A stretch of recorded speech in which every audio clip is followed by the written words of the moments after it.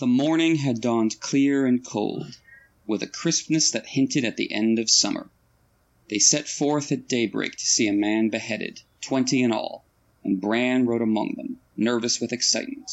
This was the first time he had been deemed old enough to go with his lord father and his brothers to see the king's justice done.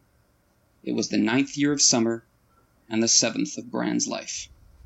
And so begins the first chapter of Bran's arc in A Game of Thrones, the first post-prologue chapter in this book, and the second episode of Not a Cast. Welcome, my name is Emmett Booth. I go by Poor Quentin on Tumblr and Twitter, and with me is my illustrious co-host. I am Jeff. I am better known as Brendan Beefish, and I would like to state for the record that your reading of the opening paragraph was totally effing metal. Thank you, sir. I was rereading this chapter for this episode, and I had forgotten just what an iconic... I mean, the whole chapter is iconic, but this opening paragraph is just so perfectly done in setting the mood and introducing the themes of it and getting you into Bran's head. Just every sentence of that feels like it was crafted from ice into like a perfect ice sculpture. And you can just see the work Martin putting into introducing you into these important characters in this important setting and these important ideas. And I knew there was no way we could start this episode other than getting that first paragraph in, because it sets up the chapter so beautifully. Couldn't have said it better. And like Emmett said, welcome to our second episode of the Not a Cast. This episode is entitled The End of Summer, an analysis of A Game of Thrones, Bran 1, the chapter that started it all. It's a really cool chapter. Emmett and I both had not read it in a long time before we actually got to read it again for this podcast, so we're excited to be talking about it. But before we actually get into the nitty-gritty of this chapter and the episode itself, we want to talk a little bit about how deeply grateful we both are to all of you guys for the tidal wave of feedback we got about our inaugural episode. We know it wasn't perfect, but we want to thank everyone who listened to the first episode, commented, and even live tweeted. Someone even live tweeted. I don't know if you can believe that, through the episode. We appreciate all the nice things everyone said about the episode, the criticisms, and the feedback just in general. We will always strive to be better, to do great things. Particularly for me personally, I wanted to thank our friends Bernie, who is at B-Word on Twitter, and Jash, who is at 7.34, for a spirited discussion about whether Will was a dynamic point of view character. We had some good back and forth between Emmett, these two individuals, and me, and these were they were only the tip of the spear of a lot of lovely folks talking about the podcast and interacting with us. So thanks. It's really cool. I don't know if you feel this way, Emmett, but it's really cool knowing that despite it being, I guess at this point, 7 years since The Dance with Dragons was published, that people are still passionate about this series. So we want to thank people for participating in that and showing some passion for this series and for our little podcast. I couldn't agree more, brother. I mean, we don't want to just be two guys talking in a room. We are a part of the larger A Song of Ice and Fire fandom community, and one of the reasons we did this podcast is to engage and talk with people on a, again, chapter-by-chapter basis about this book series we love so much, even as, after you say, 7 years since the last one. So I was really grateful and really just super blown away by the feedback and praise we got for it. So thanks, guys, and like Jeff said, we'll always strive to do better, and hope you stick around for us.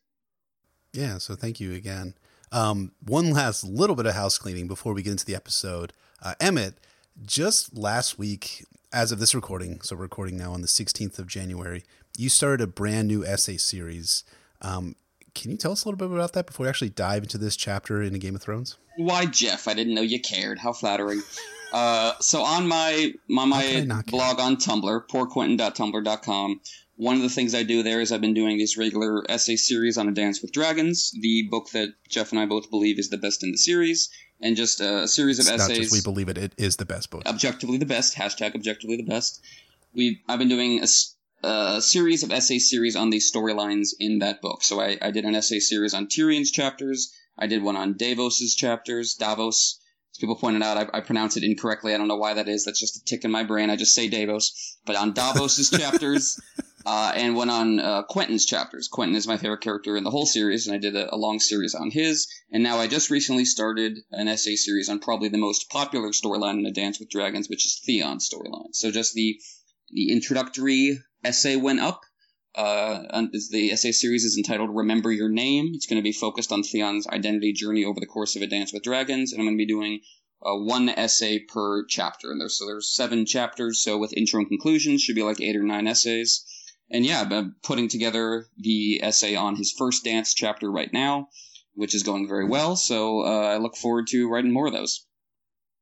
Are you going to do the Theon Wins chapter that George released right after Dance with Dragons was released? I was thinking about that today. I'm not sure. So much of that chapter isn't about Theon. It's about Stannis and about what he's up to and his general badassery in general, which, as huge Stannis fans that we both are, that certainly gives me a lot to talk about. But it seems a little extraneous to Theon's arc. So I might just allude to it towards the end of the series. Just a little. The one thing that it kind of does involve in Theon's arc is that Stannis is utterly refusing to be afraid of Ramsay in any respect, and just finds the idea that he should fear the Bastard of Bolton to be ridiculous, and that's kind of an interesting counterpoint to Theon, so I might bring that up. But other than that, I love the way that his arc ends in Dance with him taking that leap with Jane, that kind of amazing leap of faith and breaking free from Ramsay. So I might just end it there, but we shall see. I am a huge fan of that Theon Wins a Winter chapter, for sure. Well, I will continuously attempt to convince you to write an essay about the Theon Wins chapter, in love, not out of pestering, but out of love. Of course. So it's just basically, that chapter is just the case for Stannis Baratheon, basically. So I could definitely write it about it in that respect. Yeah, for sure.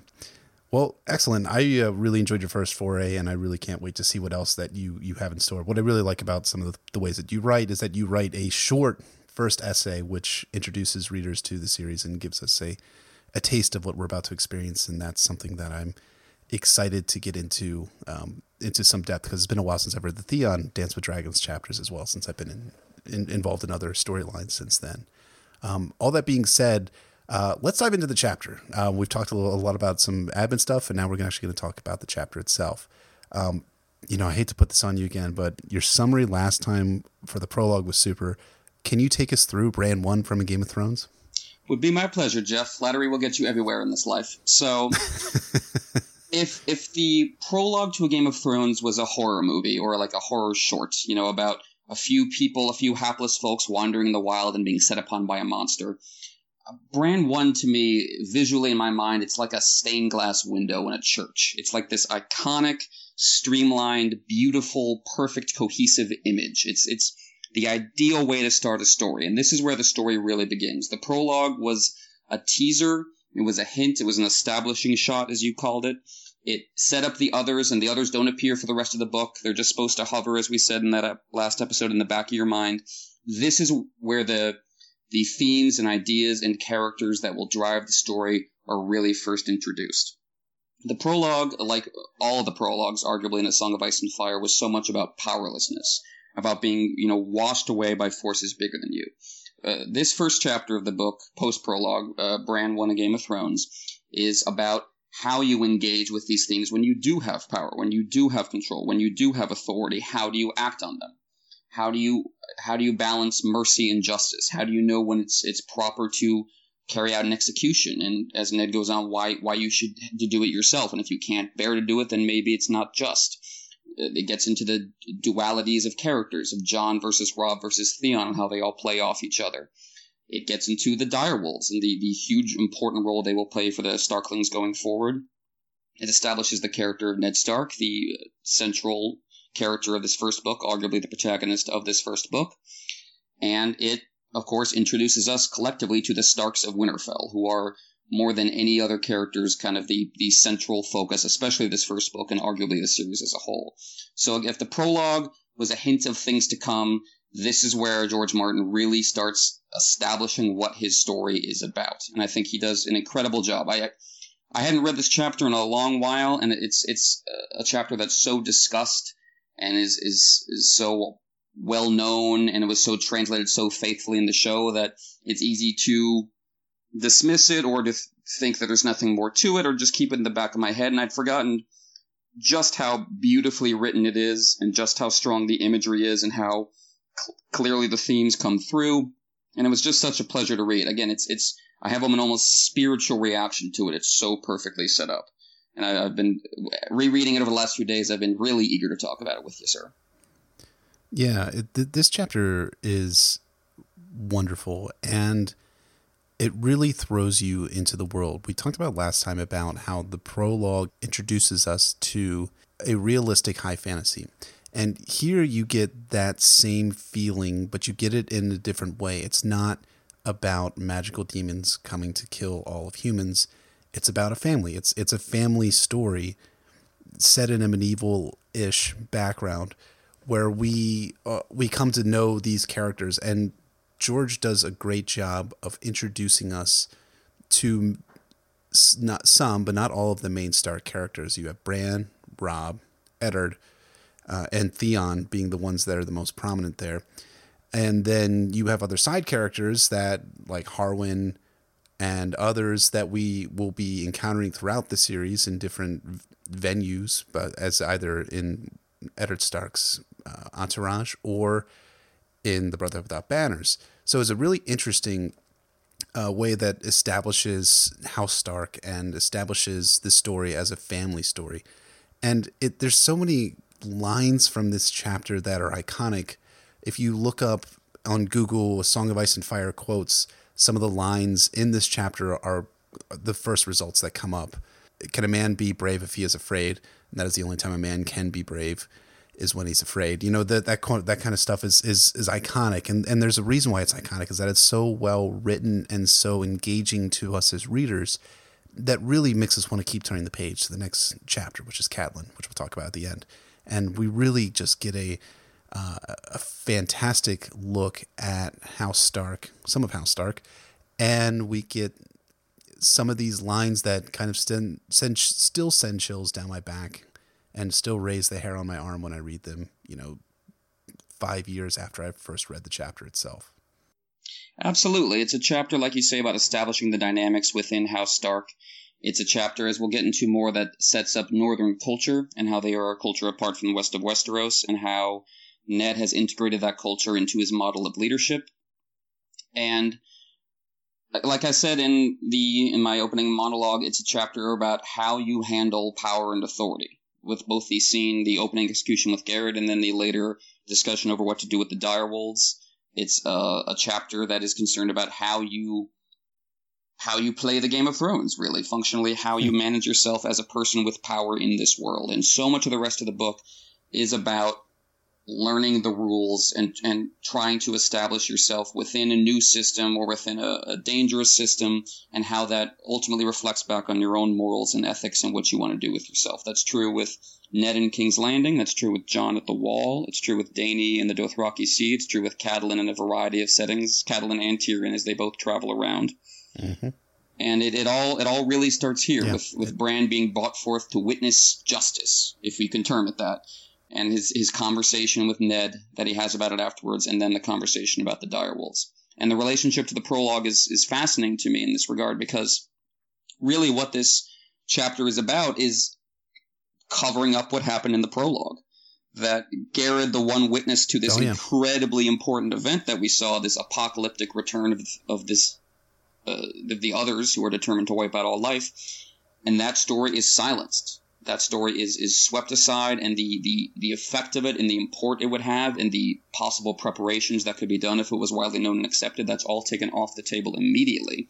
And it's taken off the table by your dad. It's taken off the table by the main character of the book, the character that everyone else is turning to for comfort, the beloved great Lord Ned Stark. And he is the one who, unknowingly, prevents this very important word from getting out. And so that immediately sets up the kind of relationship between the political and the magical plots that will carry forth through the rest of the series. And that sets up that, again, like I said in our last episode, that what happened in the prologue is supposed to remain in the back of our head at all times, because it's not going to show up in the series itself. In the book itself, in the first book of Game of Thrones, the others remain completely in the background. And it's by executing Garrett, Ned is almost... He's ushering in the rest of the book. He's acting as the herald for the rest of the book and saying, keep that in mind, but that's not what the rest of this first book is going to be about. And now we're moving on to a completely different section of the story. Yeah, it feels almost like a second prologue. So we have the prologue that we did last week, and now we have the prologue of the real story, right? The prologue is almost the prologue for A Song of Ice and Fire. Bran 1 is the prologue for A Game of Thrones. And there's a reason for that. And there's a meta reason for that, rather. In that Bran 1 was the first chapter that George R. R. Martin ever wrote for A Song of Ice and Fire. So let's rewind back to the year 1991. The month is June. Nirvana's Nevermind album was about to change rock music forever. The Soviet Union was in the process of dissolving, and a successful but not exactly world-famous author by the name of George R. R. Martin was writing. But he wasn't writing A Song of Ice and Fire. He was instead writing a book that was known as Avalon, which was set in the Thousand Worlds series, rather in this Thousand Worlds setting. World? Whatever.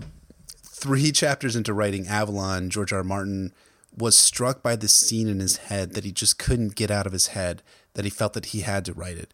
And here's George speaking about it. He says, quote, "It was the summer of 1991. I was still involved in Hollywood. My agent was trying to get me meetings to pitch my ideas, but I didn't have anything to do in May and June. It had been years since I wrote a novel. I had an idea for a science fiction novel called Avalon.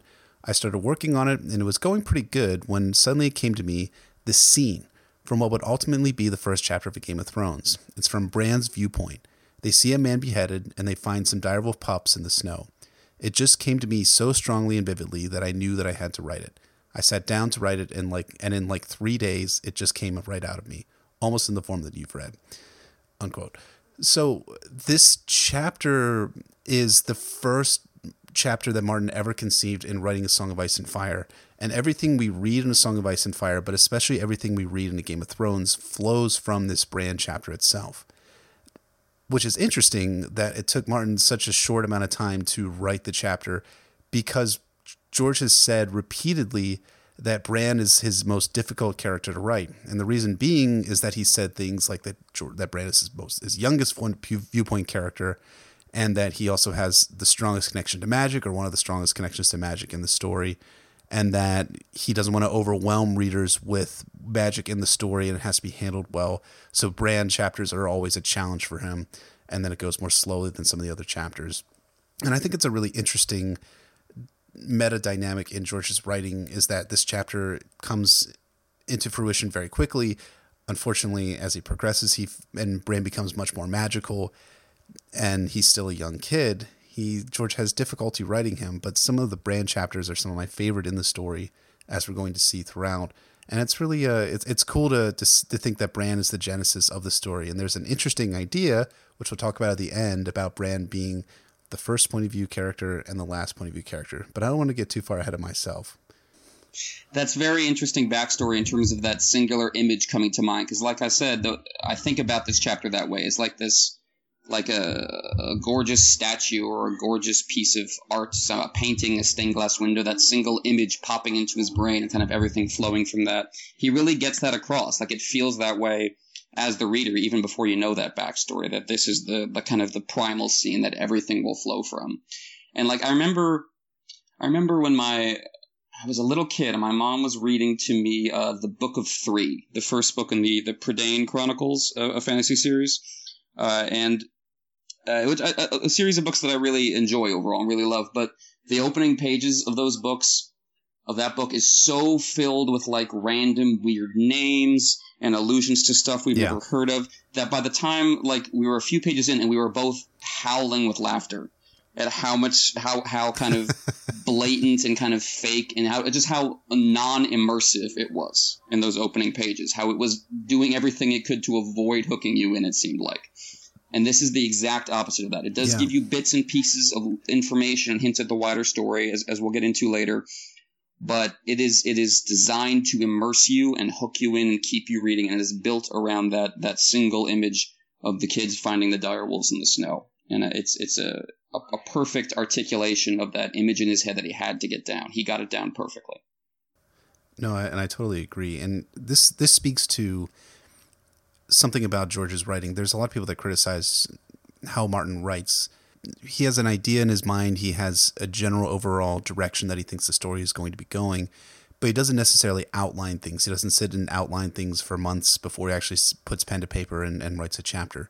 He'll just go right in and write a chapter because he's inspired to write a chapter. And this is kind of the perfect encapsulation of some of the strengths of George's writing, in that he's so taken with this image that he develops this chapter and this this chapter and then develops an entire 7 or 8 or 9 or however many books it's going to be, series of books, because he was inspired by this, by a vision he had in his head, and by his writing process. And I think it's a cool way to write, and it's something that we should take in mind as we're waiting for the Winds of Winter. Is that a lot of times people are like, oh, why is it taking so long? Why are we waiting and waiting and waiting for the books? Well, the reason being is that Martin is looking at writing these books in a different kind of way that you would normally think, in that he's typically writing and then rewriting and then editing and then rewriting, and he's dropping plots and picking up plots and trying to figure out the best way to put the story together without having to be constrained by an outline. And that does have an impact on how fast a book comes out, but it does also have an impact on how well a book is written. And in this chapter, we see a bit of that, where Martin didn't write with an outline in mind. He wrote with an inspiration at heart, and that's something that makes Martin a somewhat different writer than most of the writers that you might be reading in fantasy or in the sci-fi series, who tend to typically outline long before they actually start writing chapters themselves. Yeah, that's an excellent point. He's always describes himself as a gardener rather than an architect, and he follows his passion in terms of what chapter he's writing on a given day, like you say, and then he goes back and drops lines as needed and crafts it to a proper image. But again, you can really see when you read this chapter that moment when they find the direwolves in the snow was always going to be the central image of this chapter, and he kind of constructed it around that. So with that said, let's get into a little bit of the specifics of the plot and structure of this here chapter, Bran 1: A Game of Thrones. So there are 2 major events in this chapter, the execution of Garrett and the discovery of the direwolves, and they are linked in a lot of interesting ways. In both cases, the question is, do I kill this person or not? Whether the person is Garrett or the litter of direwolf pups. And that raises questions of mercy and justice, and like I said, how you handle yourself in this world if you're someone with authority. What do you do when you have a monopoly on violence? How best should you wield that? When do you need to pull back? What are the good reasons to pull back? What are the bad reasons? And with Garrett, there's an interesting tension because, like I said, we know what it is that Garrett saw. We know how vital and important it was, but none of the characters do. So this is, for Jon, Jon is described as an old-handed justice, as are Robb and Theon, so this is just another execution for them, no different than any other. For Bran, this is his first time. This is kind of a part of a coming-of-age story for him, where Ned has brought him forward to see this as an example of what he will have to do one day, perhaps. Ned says, you're going to hold fast in your brother's name, and you may be called upon to do this. So you have to learn what it looks like and what it means, and the sheer shock and visceral horror of taking another person's life. And then you have that contrast with the direwolves, where can Ned really bring himself to kill these very clearly innocent creatures, especially given his children's immediate love for them? And both of these events, beyond these specific ideas of mercy and justice that they bring to the fore, are designed to introduce us to the dynamics and personalities of House Stark. You have, Jon being a good, supportive older brother to Bran and helping him out, telling him to look and helping hold on to his horse. You have Theon acting like, as Jon says, an ass by laughing and kicking the head away. You have the interesting Jon versus Robb debate over whether Garrett died well or simply just dead of fear at that point. And you have Ned taking the overall scene of execution with Garrett as a teachable moment for Bran in terms of telling him who we are, Starks, what it means to be first men, and how if you want to execute someone, you have to be able to look in their face and hear their last words, and if you can't do that, then maybe they don't deserve to die. And then you have that kind of mirrored and doubled with the direwolves, where Ned clearly can't bring himself to look at the direwolves in the face and hear their last words, so to speak, and so he is not able to bring himself to do it. And by the end, you have even Jon raising, the very legacy and sigil of House Stark, and saying that these direwolf pups are connected to that identity in that meeting, while excluding himself. So you have these events that are compelling and interesting on their own with Garrett and the direwolves, but you can also see Martin making use of them to introduce you to these characters, which is great. He doesn't need to stop the story dead to introduce us to the characters. He doesn't have story events that are separate from the characters. He's trying to do both these things at once. He's trying to keep the plot going, introduce you to important elements and ideas, but use these to illuminate character in a way that, for me, feels really very organic and not forced. It can be hard to introduce new characters, especially at the beginning of your series, in a way that doesn't feel very forced, like they're just walking onto the stage and being introduced. But this is a way that feels very natural, a way of introducing these characters and dynamics that it flows perfectly from the prologue and makes sense within what's happening. It's not bewildering or out of nowhere, and I think it's just such a perfect way to introduce you to what's going on. It really is, and you just get a sense of the characters without George coming out and saying Robb was 14 years old, and he was the oldest son of Ned Stark and was the heir to Winterfell. You get all of that through the dialogue and through Bran's observations, as opposed to having a playbill which gives some minor biographical details about the characters, and that's a good way of writing it. But I was curious about something. Who do you think was right? Was it Robb or Jon who was right about Garrett? If Garrett died well versus dying purely of fear at that point, well, it's interesting to consider that argument in light of what Ned tells Bran, which is that a man can only be brave if he's afraid. So for Garrett to die bravely, in that regard, I guess he would have to be afraid. But what Jon and Robb and Bran and Ned think Garrett was afraid of was the execution. They think that's what was driving his fear, that he was petrified of being put to death. But we, of course, know that, first of all, that Garrett is a grizzled veteran badass who didn't fear death at all. And also that what he specifically was terrified of was something considerably worse than death, was these horrible, nightmarish, apocalyptic beings out to destroy all life. So in that regard, I would probably side with Jon and say that Garrett is just past courage or cowardice at that point, and that he was essentially a broken man. To jump forward a few books to Septon Maribald's iconic speech, Garrett was dead inside, basically. Maribald has that great speech about how all thought of home is gone, all thought of a future is gone. You're just living moment to moment, trying to find a skin of sour wine you can drown your fear in for a few hours. I imagine that's all Garrett was thinking at that point. Just get south, get as far south as I possibly can, and that's all that was defining him, which, as Ned points out, does make you dangerous. I mean, Ned says to Bran he executed Garrett not just because Garrett broke the law, but because an oathbreaker is a dangerous person to have running around your particular corner of the world, because they know it's death if they're caught, so they will not flinch from any crime, no matter how vile. So that's I get that as a legitimate source of fear, but I think the joke is that as Jon and Robb are having this debate, they completely don't understand what was going through Garrett's head. They don't know what he was afraid of. They don't know what brought him to that state. So it's almost, I guess I would say I side with Jon, but it's almost moot which one of them is correct, because they don't have enough information to make the call. And only Bran gets a sense of it. There's a great little moment when he was thinking about what he saw in the Ragged Man's eyes, and you get the sense that only Bran for a moment might understand what's really going on with this guy. But again, Jon and a lot of this chapter is about Garrett's execution as our introduction to the Game of Thrones, to the politics and mores and social customs of this world and how it is run. Yet what drove Garrett south is something that completely undercuts and almost renders irrelevant all of that.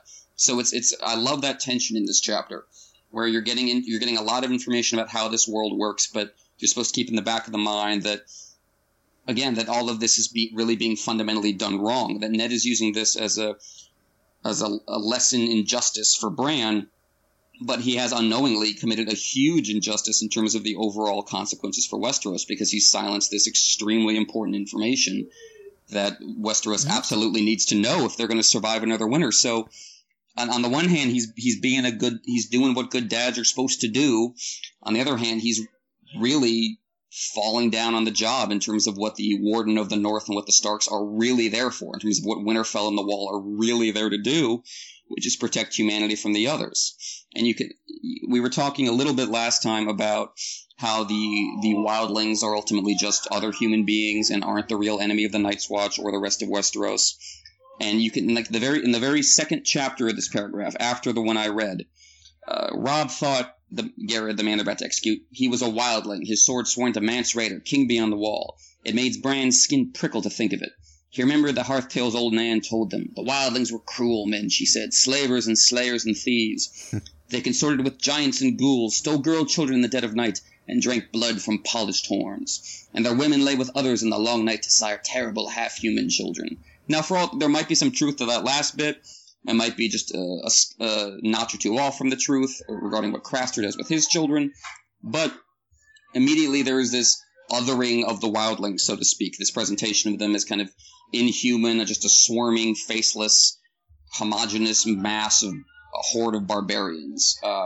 And that's simply not the case, obviously, on its own, and also an extremely dangerous position to take given the need to ally with the wildlings against the others. So we're immediately seeing in this chapter not only that the truth about the others is being silenced, but these kind of ideas and attitudes that will make it very difficult to come together against the others, because the wildlings are being thought of as so inhuman and unacceptable and fundamentally different. The grand irony, of course, is that Ned gives a speech about how we are different, the first men blood flows in our veins, even though the first men blood flows in the wildlings' veins too. So the Starks arguably have more in common with the wildlings than they do with the Andals. And yet you have thousands of years, and over the divide of the wall and the constant fighting back and forth, you see these divisions have set in that makes empathy and understanding so difficult. And this chapter is setting that up right away. It's not lingered on. It's like no one stops to tell you the history of the wildlings and the Night's Watch. It's just a thought in Bran's head in passing, and it's just enough for you to pick up on it as you go. Yeah, I have to agree with everything you said. And I just love the opportunity to get you to monologue for long periods of time, just by asking a very simple question. So I consider that a success right there. Yeah, well, I do love the sound of my own voice, Jeff, so that's never going to be a problem. But to give you an opportunity Me too, man. I love the sound of your voice too. To give you an opportunity to talk about what you talk about so well, let's get into one of the central motifs and themes of this chapter, which is Northern justice and rule, about the lesson Ned is trying to teach Bran and how he functions as a lord. So, do you want to get into that, good sir? I absolutely would, thanks. The man who passes the sentence should swing the sword is a really integral Stark piece of their identity. It's a piece of Stark identity that just runs throughout the entirety of the series, and that Northern justice and rule is different from any other house that is a lord, a knight, a king, a prince, anyone. It's distinct. Lord Eddard Stark swings the sword. He doesn't have a headsman like Robert, his best friend Robert, or the Targaryens that preceded before him. And there's no ill and pain. It's just Ned and his ancestral sword, Ice. And then the thing is that it does feel different, and it can almost read as brutal, but it's not necessarily. Now, whatever your feelings about the death penalty for your own personal life and beliefs and things like that, there is a reason and a rationale behind it. And the reason that I'm reading in this chapter is that Stark rule isn't aloof. It's personal. It acts as protective of his people.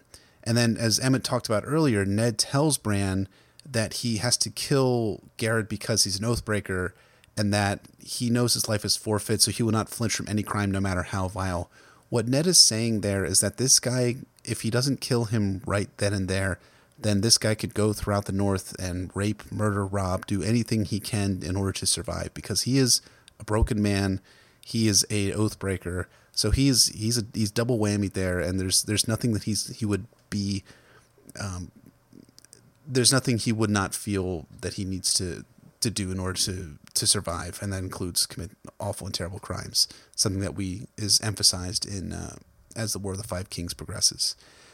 It's really interesting too is that Ned is the one who's personally swinging the sword, and that is a really interesting concept in justice. And we can talk about the philosophy of it, but I'm not that educated in philosophy to really talk about that piece of it. But it is something that we see in other instances. For instance, as Jorah Mormont talks about later, Ned Stark actually travels to Bear Island after it's revealed that Jorah Mormont is selling his people into slavery.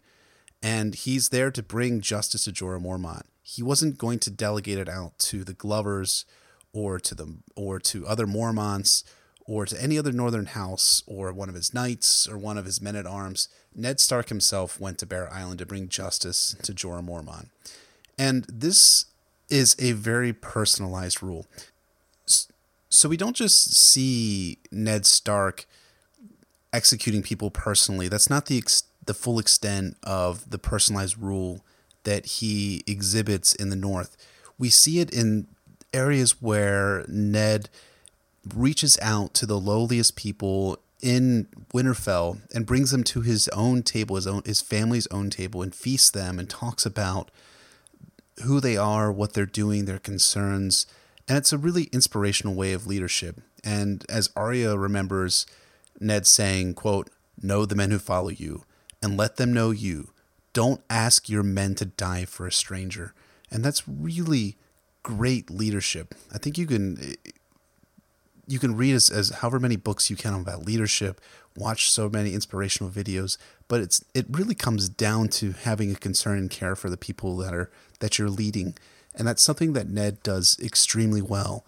And you see stuff throughout the narrative that reinforces this concept that Ned is a guy that goes around and is a present lord. He's not at the top of the High Tower consulting with spell books like the High Towers, as we find out in A Feast for Crows. He's not hiding in the Red Keep like Cersei Lannister and the rest of the Lannisters come A Feast for Crows.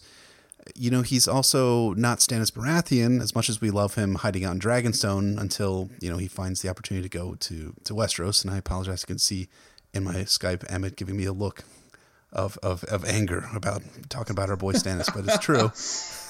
No, it's absolutely true. That's perfectly fair. Stannis gradually develops a more kind of attentive, focused style of leadership when you get to stuff like him refusing the Claw Isle plan because it's evil, or letting the wildlings through the wall. But absolutely, when we first meet him, it's a direct parallel to Balon Greyjoy. Both of them start Clash of Kings on their ugly little islands, sitting in a room and being mad. And that's just what they're doing, being super resentful. So he learns better, but that only hits home because he starts off in a quite unpleasant fashion. So my automatic flinch as a Stannis fan aside, you are 100%, sir, 100% correct. Carry on. Yeah, no, it's really cool though because Eddard goes to the Mountain Clansmen, who are basically the North's rednecks, right? Smoking pipes, drinking and fighting and feasting all day. But he goes and visits them, and Jon even recounts in A Dance with Dragons his Ned saying, "My Lord Father said he never ate half so well as when he was visiting with the clans," which indicates that he went out to these guys in the mountains and hung out with them. And here's the result. The end result is that the personal rule of the Starks results in intense loyalty by most Northmen, and the North remembers the Starks long after Ned's dead.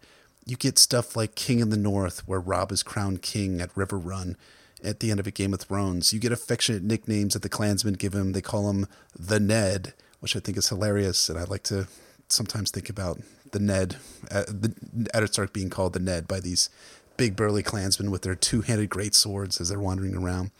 And then finally, something that Em and I both find extremely inspirational is that the Northmen, especially the clansmen, ride to Winterfell to save, quote, Ned's girl from the Boltons in A Dance with Dragons. And that's not the only reason that that's not the only reason that they're with Stannis, but it is a defining feature that really, has a emotional impact on us as readers. And it all stems from Ned being a guy who was not hiding in his castle, being a guy that went out throughout his realm and did good by his people, whether it's the lowliest servants, the common people, the lords, the mountain clansmen, everyone really. So it all stems from, in my mind, it all stems from he who passes the sentence should swing the sword. Amen, brother. I agree with everything you said there. I think, like I said in the opening episode on the prologue, my favorite line in the whole series is men's lives have meaning, not their deaths. Yes. And Ned is the ultimate example of it. Yes, he lost the game in King's Landing. He ended up as a head on a spike. But his legacy endures. There are still people fighting in his name for his children precisely because he gave a damn about them. Or I think of the great Edmure line, my people, they were afraid. When he's hiding his people inside River Run when the Lannister armies are on their way. That this isn't just a purely grimdark world where everything is terrible and everyone is awful and caring about anything is stupid. Cersei and Littlefinger are wrong about that. they're incorrect. Like when, there's the line about when in Ned's last chapter when he's having a vision of Robert that turns into Littlefinger and says, can honor protect you? Can honor shield and feed your children? Well, in the long term, actually, yes. Honor does shield Ned's children because Ned's vassals go to war to keep that child safe. In the long term, actually treating people decently is the better way to go. Like Tywin's crude Machiavellianism is completely wrong. His legacy is collapsing. His children are turning on each other. The Lannister regime he worked for so long is a feast for crows.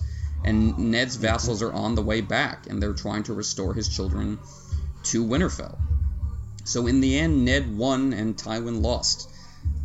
I think it's the interpretation that honor gets you killed, I think misses the overall thrust of the series, which is that it might get you, the individual, killed. It might put you in a bad situation, but in terms of whether it's the right thing to do for your family and your people and your society as a whole, I think the series very clearly comes down to is yes. It might not automatically reward you, but in the long term, the rewards are there, and the benefit to the big picture and people as a whole is there. And this, I think, it's much more stirring because it doesn't pretend it's going to be easy or automatic or have no casualties, but the worthiness of Ned's way of life comes through. The memory of him is stronger than ever.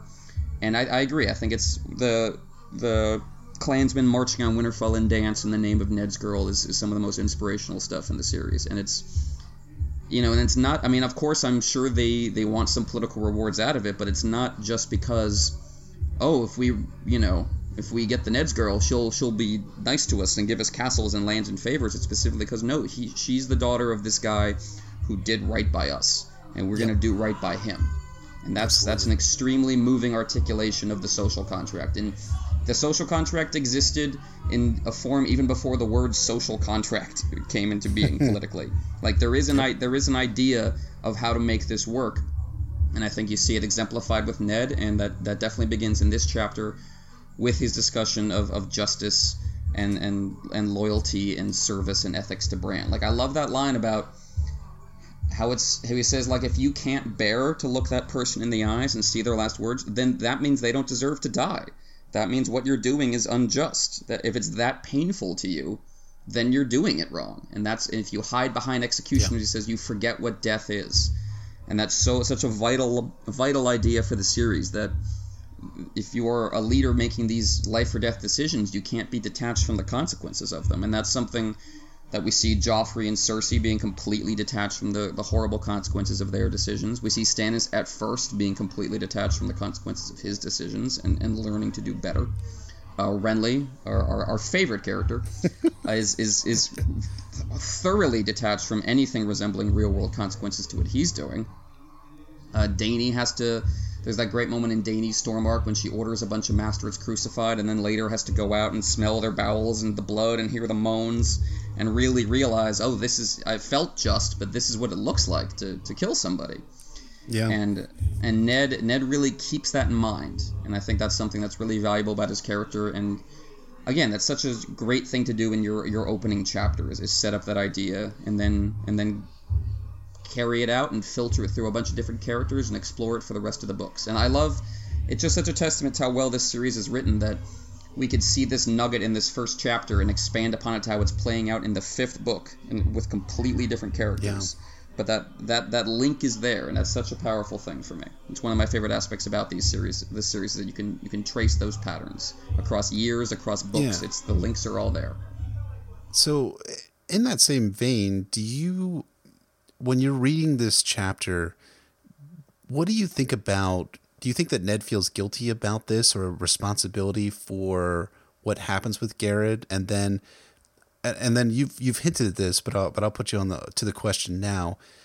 Does that have a direct impact on what he ends up deciding with the direwolves at the end of the chapter? It's difficult to say. Like unlike the show, where they execute Will, we're never shown Garrett bringing up the others to Ned. He doesn't mention the White Walkers. There's no hint that Ned has any idea why Garrett went south. As far as I can glean from this chapter, Ned feels perfectly fine about executing Garrett. I think it is the contrast with the direwolves that definitely starts to shift his mind a little bit, because, like we said, what really Ned's justification for executing Garrett is first and foremost that this guy is a potentially loose cannon on my lands. He knows his life is forfeit if he's taken, so he'll do anything to avoid that, and I can't have that guy roaming around my land hurting my people. But the direwolves, like the mom is dead. The pups are no danger to anyone. They're probably going to die if you leave them on their own. It's such a clear presentation of innocence that I think that does trouble Ned's heart a little bit. And I think that is part of... I think if I had to articulate it, it's that Ned realizes, well, if I just kill these random pups in the middle of the woods, that makes everything I just said to my son bullshit. Like, all that stuff about justice and ethics, and it matters what they did, and you can't have... Like, that's... I'm going to look like I'm just a bully justifying myself to my son if I do this in front of him. So I think yeah, there is... I think Ned is concerned in that moment, I think, of looking like a complete hypocrite. And I also think with Ned has such a thing about dead children, about dead youths, because of what happened to his sister, what happened to the much younger Martell children at Tywin's hands. You see it come up later in terms of him doing his level best to stop Robert from killing Dany. He goes out of his way to try to save Cersei's kids. So I think you definitely see that here with the direwolf pups, where crossing that line and hurting children for him just kind of destabilizes that whole social contract he's trying to uphold. So I think that does factor into his decision to show mercy. Although, of course, the ultimate nail in the coffin there, as we'll get into, is Jon bringing up the association between the direwolves and the Stark sigil. But which ties into, of course, the Stark identity that comes up early in the chapter when Ned is talking about how the firstman blood flows in our veins and we are different. And that, well, if that's the case, Ned, if you really take that seriously, then how about the fact that there are 3 male pups and 2 female pups, just like your kids, and that this sigil matches the sigil of your house? Like, he's kind of being put to the test. That's like how I think about the relationship between these two scenes. It's like, okay, Ned, you're expressing your values in this execution with Garrett. You're setting up this whole scene as a teachable moment for Bran. Well, okay, now you're being put to the test. What are your values and ethics now that you're being faced with this different opportunity to choose between mercy and justice? So, like, he was setting up a teachable moment for Bran, and now that's a teachable moment for him. Now he's in this unexpected situation where he has to decide what his values really are and whether he really meant any of the stuff he was saying to Bran. And the fact that it's a direwolf ties that right back into his Stark identity, that he was saying to Bran is the font of his beliefs about justice and morality and how you function as a leader. So yeah, there's I think fascinating parallels between these two scenes, and I think it's such a great idea to have them follow right on each other, to kind of force all the characters in question to re-examine the values and ideas that we're talking about. Yeah, those are all really great points about the dynamic that's going on with Ned killing this guy and then being faced with the whole decision about whether to kill these direwolves and deciding on mercy at the end. And I think it's a fantastic catch to that Ned is operating under the same set of principles that he expounds on to Bran after killing Garrett in the story. So I think it's a great catch. That interaction between Ned and Bran, and then the outcome being seen in Ned sparing the direwolves, isn't the only really awesome way that Martin plays with this chapter 2. He also does a great job of contrasting his two quote-unquote sons, that being Robb and Jon. These two guys are of an age, is what we know from the books, or actually I think we actually know that from a So Spake Martin. And but yeah, what do you think about the duality between Robb and Jon? Yeah, it's a hammered upon idea in this chapter that Robb and Jon are kind of archetypal opposites, that they describe. Jon is graceful and quick, while Robb is strong and fast. Jon has the Stark coloring, Robb has the Tully coloring. Robb is kind of cheerful and very outgoing and charismatic, whereas Jon is kind of more inward and reserved and quiet. Robb thinks that Garrett died well. Jon thinks that he was dead of fear on the inside. Which is, first of all, it's a great way to introduce these two characters, not in isolation, but having them play off each other, so you get a strong sense of both. I think it's again, as a Stannis fan, to bring this back to the point, I think there's a definite parallel to the Robert Stannis dynamic between these two characters, quite right down to Robb having the same name as Robert, basically. That you have Robert as the charismatic, outgoing, beloved, but not hugely insightful one of the two, whereas Stannis is the more kind of inward, reserved, and kind of grim, but also arguably the kind of more intelligent and depthful of the two. And I think you can see that dynamic, and Martin might have been looking back at this scene when he was conceiving of Stannis' character for the next book and conceiving of how Stannis thought about Robert. I have no evidence of that, but I suspect that might be what he's trying to do here. And of course you have Jon and Stannis compared directly by Melisandre in A Dance with Dragons, so I think it's a really apt comparison. Go on, sorry to interrupt. Absolutely. Just struggling. No, it's a great moment. Melisandre says, what does she say? Like, her king and the Lord Commander have more in common than they would ever bring themselves to admit, which is just a great commentary on both Jon and Stannis, that they would have this stuff in common, but neither of them would really be willing to acknowledge that, because that means feelings, Jeff, and emotions, and being vulnerable, and they can't stand that stuff. I don't trust those. So, can't have those. So, but yeah, I think the Jon-Robb dynamic, like I said, it's a great way to set up these two characters, introduce them as kind of opposites of each other. You also have Theon showing up just as a little bit briefly in this scene and established as this kind of irreverent, dickish, glib person. Jon refers to him as an ass when Theon kicks Garrett's head away. So you have that kind of, you have this interesting angle and interplay among the older Stark boys that sets up their characters very well. And again, very just kind of naturally. Like, again, there's the classic storytelling thing where it's, you don't want your characters saying, as you know, to each other, and then they just list a bunch of details that we need to know, but they would never say to each other because everybody already knows them. And I think this chapter does a great job of avoiding that. It just shows the characters interact, and the direct expositional stuff makes sense because it's coming from Ned trying to teach Bran about something directly. So it doesn't feel forced out of nowhere. It's just Ned explaining what happened in terms of trying to educate his son. And education and growth and maturity is definitely a running theme in this chapter, that you see Bran struggling hard to keep up and be like his brothers. You see Theon, who's older than any of them, acting less mature than any of them. Yep. And it's, again, there's a lot of great dualities in this chapter. Jon versus Robb, the two executions, mercy versus justice, adulthood versus childhood. And again, this sense of the political plot and the magical plot kind of raging and competing with each other. That if I were to sum up the overall arc of this chapter within the larger context of the story, it's that Ned silences the magical plot by executing Garrett, but then the magical plot it rears its head right back up. It comes right back with the direwolves. And the magical plot will not be silenced, and it's going to play a huge part. And even as most of the book is concerned with the more political, secular stuff, the metaphysical, apocalyptic, mystical side of things is going to be there. It's going to be running around at your feet. It's going to be eating the scraps beneath your table. It's part of the Starks' lives immediately. And I think it's good to important to establish these character dynamics, so then each of them get their own direwolves, and that kind of emphasizes who they are as individuals.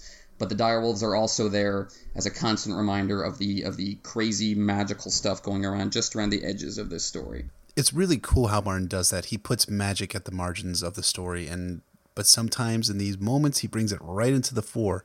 And here at the fore, it's with the direwolves showing up and getting that connection to they're getting that connection to the idea that magic exists in the world through literal direwolves, which according to the chapter haven't been seen south of the wall in 200 years, is a great way to establish that magic is here, even though the rest of Westeros is trying to kill it off, with Ned killing Garrett, or if you believe in the Grand Maester conspiracy at some level of trying to kill off magic and dragons and all that sort of stuff, which of course we'll get into as we progress farther and farther into the story itself. But yeah, it's a great way to talk about the theme of magic, and that magic is returning in the world. And it's something else that it's done without a whole lot of exposition, that Martin just allows the reader to draw their own conclusions. He trusts us as readers to kind of get it, so to speak.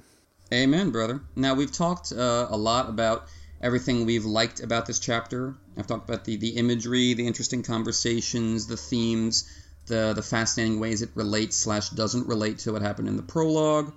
But let's and we can get more from you about what else you liked about this chapter if we haven't brought it up. But let's delve briefly into what we don't like about the chapter, what we think doesn't work. And I think a lot of what I do dislike in this first book is that you do get hints of what's known as early installment weirdness, where Yes. George R. R. Martin hadn't quite figured out what he was doing with certain characters or certain ideas, wasn't hugely comfortable with this new world. So some of the writing feels stiff, and some of the character stuff feels like it gets dropped later on and isn't really connected to who these characters develop. For me, the primary example of that is Jon. I think Jon Snow has gradually become one of my favorite characters in the series. I think by the time you get to Dance, he's really fascinating in terms of the ideals he's trying to fight for, but being constantly dragged back into his memories of home and his Stark identity. The duality between trying to be Lord Commander, but also trying to be a Stark, I think is really interesting.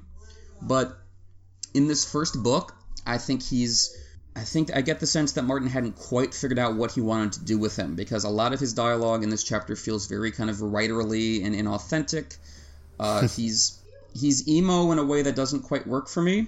Not that Jon has every reason to feel sad and unhappy about what his station in life is, but the prose itself for me comes off a little forced. And there's certain things like his skill of observation is brought up a lot in the early part of this first book. That you get to see it in this chapter. His skills are brought up. You have the metaphor of Ghost's eyes being open while the rest of the pups are being blind. He talks himself in his first POV chapter about how bastards have to learn to see through things, and that's really not brought up at all in his later books, to the extent that I think this feels like it was a character trait that Martin realized wasn't really working and he couldn't do much with, so he dropped it. So for me, that's, much as I love pretty much everything about this chapter, that is one aspect that doesn't quite work for me coming back to it. Jon feels a little stiff, a little forced, and like Martin hadn't quite figured out what he wanted to do with his character. Whereas, like Ned, for example, seems fully formed in this chapter, that his ideas, what makes him interesting as a character, are all right there on the page. Jon, for me, hadn't quite got the handle on it yet. And that might get, Jon is a very tropey character in many respects. Maybe Martin hadn't quite figured out how he wanted to relate to the tropes he was playing with. But for me, that's my primary dislike in this chapter. Yeah, it's interesting in that Martin has talked about how when he was writing a Game of Thrones, the Ned chapters just really flowed from his I guess his typewriter at the time or his computer, whatever he was using when he was writing a Game of Thrones. And you can really see that because he has Ned Stark established very early on, and he has a very clear idea of where he's going to take Ned. Whereas Jon, yeah, the dialogue is not doesn't flow well. It is stiff. And, I'm going to say this, that some of the Jon stuff throughout a Game of Thrones is not really my favorite in terms of the dialogue. You have some great lines that Jon has, and Jon's chapters I really enjoy, but Jon himself doesn't really... I don't start to gravitate towards Jon until A Clash of Kings, when he gets north of the Wall. And those chapters are where I think Jon's real character is revealed, especially when he refuses to execute Ygritte and when he has the chance to. And I think those are the places that I start to really gravitate towards Jon's characters, and it tends to go forward from there. I agree. I think Jon really becomes interesting as a character once you get to the ethical struggles he faces beyond the wall with Ygritte, with Qhorin Halfhand, with being a spy in Mance's army. And yeah, in this first book, most of his lines for me in A Game of Thrones feel like they're being fed to him by George R. R. Martin. Like they don't feel like he's an organic character coming up with things to say. It feels like it's the author saying, okay, this is what the sullen bastard with a lot of potential says in this moment. Like, here's the archetypal thing to say, Jon, so say it. It doesn't... You feel with a character like Ned or Tyrion or Catelyn in this first book that they're fully formed immediately. Everything they say fits within this clear, powerfully presented psychology on the page, and Jon feels just a little cardboard cutout-ish. He feels... Yeah. I mean, there's nothing wrong with an unfiltered archetype. It's not like you can't do great things with that. I mean... Barristan Selmy is a lot of fun to read, and he is as archetypal as they come. but it doesn't feel, I guess what I'm saying is Jon doesn't really feel like a character to me at this point in this first book. He feels like a stand-in for a character to be determined later. He's just kind of a placeholder, like, you need him there. Or like Dany feels so well fleshed out in this first book in terms of what her motivations are, what she's afraid of, what she's thinking. You can already tell Martin understands her character completely. Jon, I feel like he could have used another pass. It's kind of like fanfic, to be honest. Like someone who like really likes Tamora Pierce's coming of age stories decided to try to write one of those, and it's just not quite. It doesn't ring true for me, especially in regards to where Martin goes later with the character in much more interesting directions. Coming back to it, I would say Jon is overall for me the weak spot of this first book of A Game of Thrones. Absolutely agree. I could talk about the things I like, but I've talked about them enough. The one thing that I'll just say that I did not necessarily like, and this is going to be something that's also going to be recurring in A Game of Thrones, and that's the Theon-Robb friendship.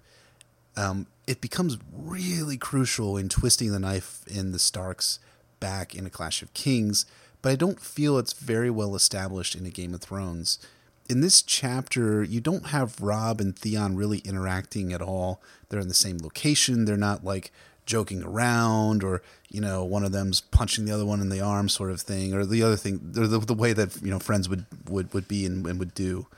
And that does have a bit of an impact on me, because when I get to A Clash of Kings and I see that Theon is now being crafted into this guy who's going to the Iron Islands to bring the Ironborn to Robb's cause, then he betrays Robb, and then he goes sacks Winterfell, or allegedly sacks Winterfell, but he takes Winterfell. I just don't get a clear sense that Martin was writing with this in mind at this juncture in A Game of Thrones. And the character Theon, I don't think, and you can correct me if I'm wrong, but he doesn't appear in Martin's original letter to his agent, where he was explaining what the story was going to be, if I'm not mistaken. Am I right in that? As far as I can recall, there's no Greyjoys in that initial pitch letter. That family was completely absent from Martin's original conception for the story. Yeah, we could be wrong about that. If there's any Greyjoy in there, it's probably Theon. But from what I recall from the pitch letter he wrote in the early 90s, Theon is a character he came up with as he started writing that first book, as he went back to it and did several more drafts. He's not part of the initial pitch. And I completely agree. You can kind of tell in this first book he hadn't fully fleshed out Theon. And the Robb-Theon dynamic, once you mentioned that to me in the build up to this episode, I went back and took a look, and it's really strikingly not there on the page. They just kind of refer to it later. We're not shown it, we're just told it. And part of me, I've always thought like this is one of the areas where aging up the Starks on the show worked really well, because it kind of made sense for Robb and Theon to be friends. But if you think about it, for the most part, 19-year-olds and 14-year-olds in the real world are not best friends. And it would be kind of weird for them to be best friends. I'm not judging. Like, if you're 19, your best friend's 14, that's cool. But that's not common, and it just doesn't... It's kind of weird for me to visualize this cocky, arrogant woman's man seducing 19-year-old whose best friend is 5 years younger than him. It just strikes me as a little off. And maybe Martin tried to explore that and ran into that problem. Maybe he just, this is just a mistake he made and wasn't thinking about that friendship being super important in later installments. But yeah, the Robb-Theon dynamic is something that is mostly just kind of alluded to in later books. It's not something they actually arguably do a better job with it in the show, because again, the actors are roughly the same age, so visually it makes sense. Yeah, Richard Madden and Alfie Allen playing Robb Stark and Theon Greyjoy have a friendship chemistry on set that you can see, and you have really cool scenes which help establish Theon a lot better, I think, in the show, so that when you get to his arc in season 2, you're like, there is real pathos in Theon burning the letter, which is something we talked about before we went on air, and in Theon taking Winterfell and executing Roger Cassel. These are things that the show works really well to establish in season 1, the friendship between Robb and Theon. And so when Theon betrays Robb in season 2, it really does feel that the knife is being twisted and Robb Stark and the rest of the Starks is back. So that's just something that's going to be a recurring thing I might bring up from time to time about that I'm not really feeling the Theon Robb friendship that becomes really important in the Clash of Kings and in Game of Thrones. But, you know, these things we talk about in our dislikes are not story killing things, right? We're not talking about, oh, well, this makes the story dumb or stupid or something that we're not willing to go on reading, which, you know, given the fact that we've reread the story, you know, 10 billion times at this point in our lives, I think that should be clear. But just in case people are wondering, we only bring up the things we dislike because we want to provide a balanced picture, you know, of the things that we're looking at in a Game of Thrones. And that's part of looking at a balanced picture is talking about things that we don't necessarily like a whole lot and providing some feedback as to why some things in our mind work or some things don't work. Absolutely. And that's not like you said, it's not a fatal flaw, not a condemnation. And part of it is stuff that gets better later. I mean, like we said, Jon becomes a much more interesting character as he goes along. And it's just interesting to compare characters at different points in the story and see how the writing process has changed and see where Martin has changed his mind and dropped some things. But yeah, these are just, you know, little nitpicks, little flakes of paint falling away from the overall masterpiece. There's nothing majorly wrong here, nothing that destabilizes the story or hurts the good parts, really. Now, something we haven't really talked about over the course of this episode is the POV from whom we are witnessing all of this. The point of view character of this chapter is, of course, Bran Stark, who I will argue is the closest thing we have to a central protagonist in this story. That's certainly a contentious thing to say, a bold statement, to quote from Pulp Fiction. And obviously there is no one defining protagonist in this story. There's no Harry Potter or Luke Skywalker or Frodo Baggins. There's no obvious clear protagonist. There's aspects of Jon Snow or Daenerys that would audition them for that role. But if I had to go for one, I would say Bran. He's the most connected to the magical plot. He's got kind of the most classic Arthurian hero's journey of any character. He's probably, as we see the series develop, the most metaphysically powerful character of any of the POV characters in terms of his abilities and what he can do with them. He's tied into the other plot pretty quickly. His relationship to Winterfell is this very kind of deep, sacred, intuitive thing that kind of transcends every other character's relationship to the castle. He's a young kid going on a journey, facing through difficulties, losing companions. It's very Joseph Campbell. It's very, very Arthurian, like I said. And he's the first POV. He's our opening chapter, past the prologue in this series, comes to us from Bran Stark. So for me, that kind of establishes him at the center. And if I think of any one character at the center of the story, it is him. Having said that, he's not... The reason we haven't kind of brought him up so far is he doesn't really do a lot in this chapter. He's kind of just there soaking everything in. He's witnessing the execution, and then they discover the direwolves, and he kind of puts up a fight, but it's really Jon who convinces Ned to spare them. And I think it's interesting what you said about Martin having kind of difficulty writing Bran, because he's both a kid and kind of a super high fantasy character. So do you want to expand on that a little more? It's difficult, I think, in part in Martin's mind, because Martin once has talked about A Song of Ice and Fire at various points in the years past interviews as being a low fantasy series, which I would maybe dispute a little bit in that there are high fantasy elements in the story, especially as A Song of Ice and Fire progresses. The high fantasy elements become much more pronounced in the story. But regardless of the veracity of what Martin has been talking about, that it's a low fantasy epic, he does have a really difficult time in writing Bran, but he also has difficulty writing Jon and Daenerys as well. And one of the reasons why he talks about having difficulty in writing these characters is because they're connected to magic, and some of the elements of magic, at this juncture of the story, you do kind of wonder how much of it is Martin is not quite fleshed them out, and he ends up fleshing them out over time. But the other aspect too about Bran is that he's a kid. He's witnessing things that most adults don't witness. He's seeing an execution for the first time. And that's a really interesting dynamic in that you have this 8-year-old kid thrust into a super adult situation, right? you wouldn't, even most adults in the modern world would never see something like this. But here Bran is, as a future bannerman to his brother Robb, seeing an execution and having instruction on why that Bran might be the one who needs to wield the sword in the future.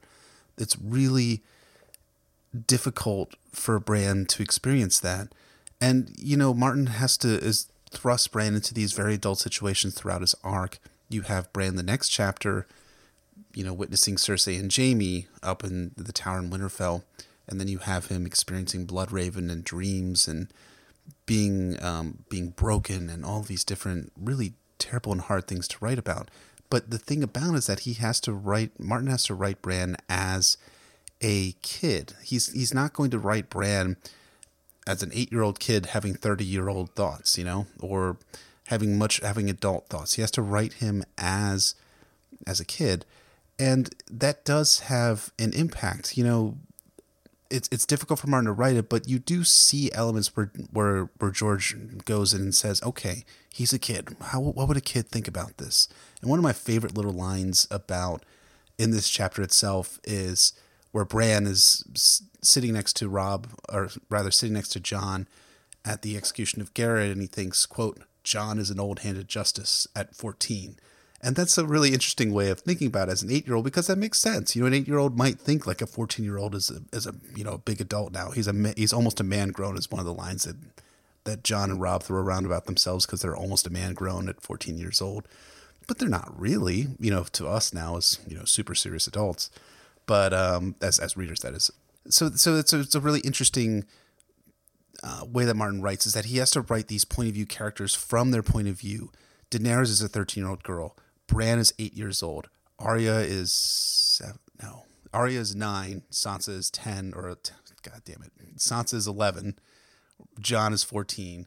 So he has to write these perspectives of people who are in their childhood, in their preteen years, or in their teenage years. And I think for the most part he succeeds, although we'll see some stuff in some of the Sansa chapters where maybe he does not succeed as well, and some of the stuff in Dany's chapters as well, because he does, as much as we love George, and this will become probably some criticisms from us, he doesn't sometimes do the best job of writing from the perspective of 13 and 14-year-old girls. But regardless of all that, we will... I think he does, for the most part, he does a great job. And in Bran's chapter, that whole Jon is an old-handed justice line just strikes me as good writing on Martin's part, of writing Bran as a real kid, not just as some kid who has, adult thoughts. He has kid thoughts, and that's a cool way of writing it. Absolutely. That's something I love about Bran, too, is that he's not quite old enough to grasp the import of what's going on around him. And that can make for frustrating moments, certainly, but it can make for some really interesting, poignant moments. Like, my favorite example is from the Storm of Swords chapter, where Mira is telling him the story of the Night of the Laughing Tree. Mm-hmm. And it's almost like a Princess Bride thing, where, like, the point is that the kid doesn't quite get why this is important, or why he should care about any of this. And he has that line at the end, like, oh, that was a good story, but it should have been more traditional and high fantasy in all these little ways. Like, it should have been a much less interesting story, because those are the ones I'm used to. Like, he says, like, the Dragon Prince should, run off with the Wolf Maid or something like that. Or like what he says, like, yeah, the Wolf Maid should have been the queen of love and beauty, and Mira says she was, but that's a sadder story. And yes. Like, Bran doesn't understand what he's just been told, that he's just been told the entire backstory to his family and to Jon and how Westeros got to the way it is. We're supposed to get it, but he doesn't at all, because he's a little kid. And that... You get some kind of terrifying moments later in his story where he doesn't really realize the extent of what he's doing to Hodor, because, again, he's a small child and is just kind of freaked out and frightened and wants to walk again, and doesn't really consider the horrifying ethical implications of taking over another person's brain and controlling their body like a puppet. Well, it's so like sad. If Bran was... It's so sad. If Bran... It would be a totally different story, though, and this is kind of a thing I have with the show, if Bran was a little older, if he was a teenager and doing that... Because then it's like Bran really should realize at some point exactly how horrifying this is, if he's old enough, if he's Robb or Jon's age. But if he's not, if he's 7 to 9 as he's in the series, it's plausible he doesn't really get what he's doing. And that adds a whole other layer of kind of sadness and creepiness to it. And I agree, it's difficult. It's difficult to write from a kid's perspective because you have to cut out things you as an adult automatically know and take for granted, and you have to kind of try to restore yourself back to that state. I think Martin overall does a really good job, and does a good job in this chapter of, like, Bran loses his temper and starts to cry when Ned brings up executing the direwolves.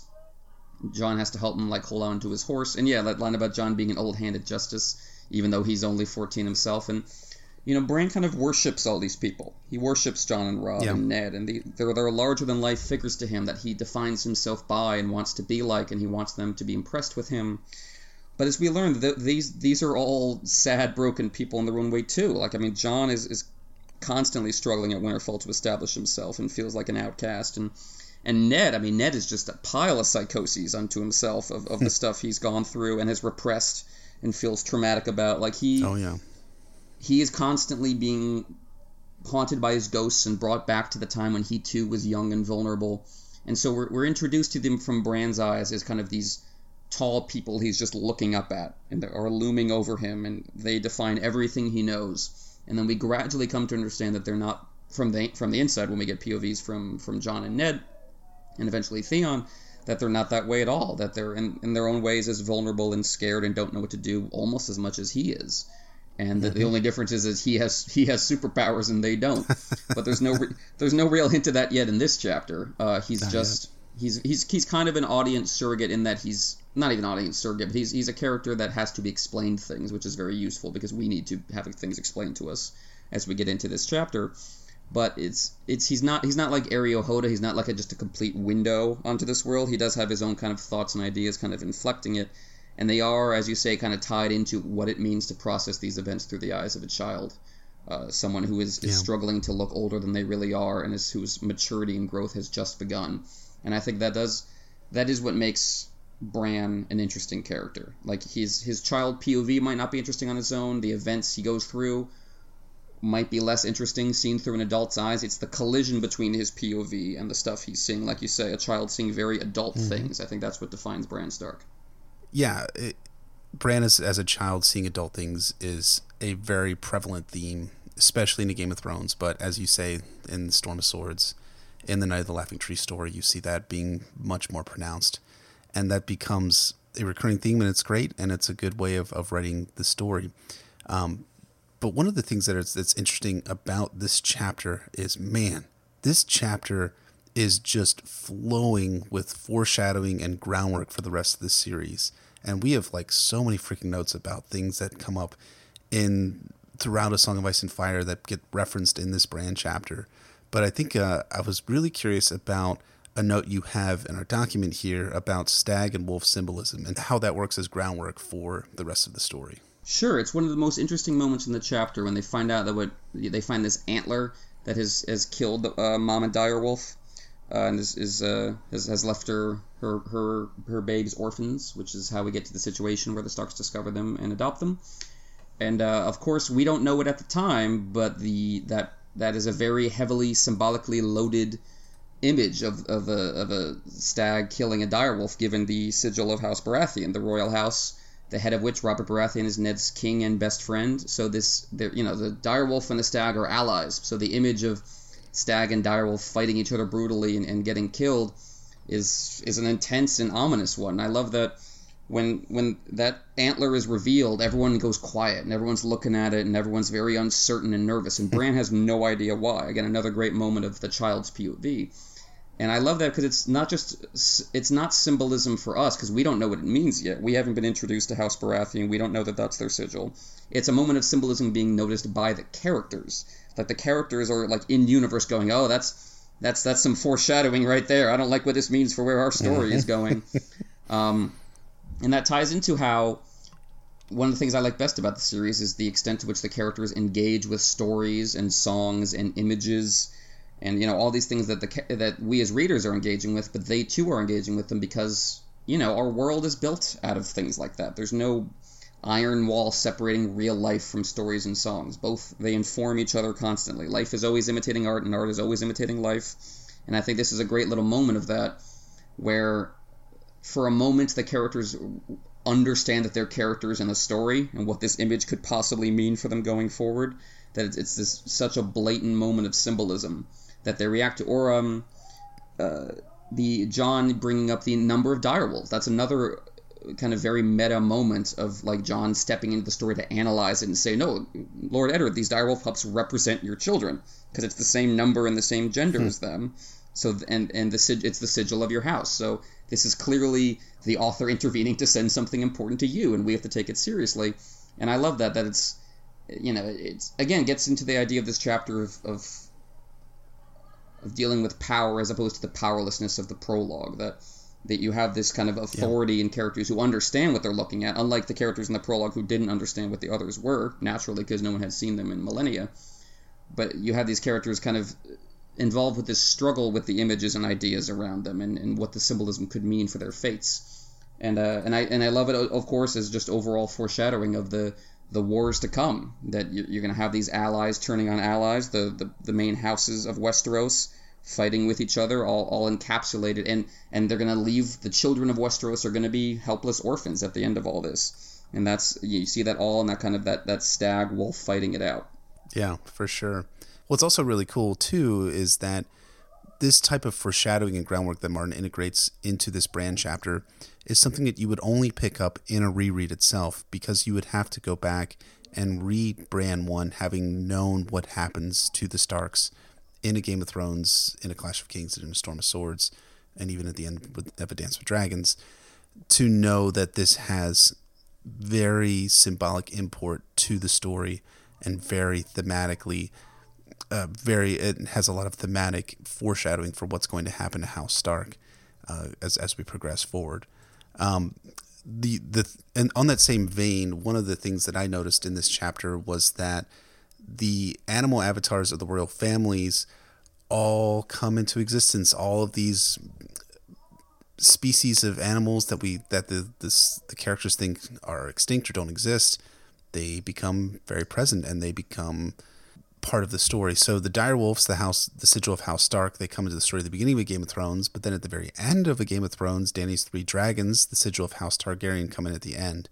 And I do wonder if there is a bit of symbolism of a magical connection between the Starks and the direwolves, and whether that symbolizes magic. And the same thing goes for Dany and her three dragons, symbolizing the House Targaryen and the Valyrian connection to magic as well. So you have these opposite ends of fire, ice and fire, being born out here in this at the beginning of the story and at the end of the story. And I really think that's something that Martin did intentionally, as I'm reading through it this time around.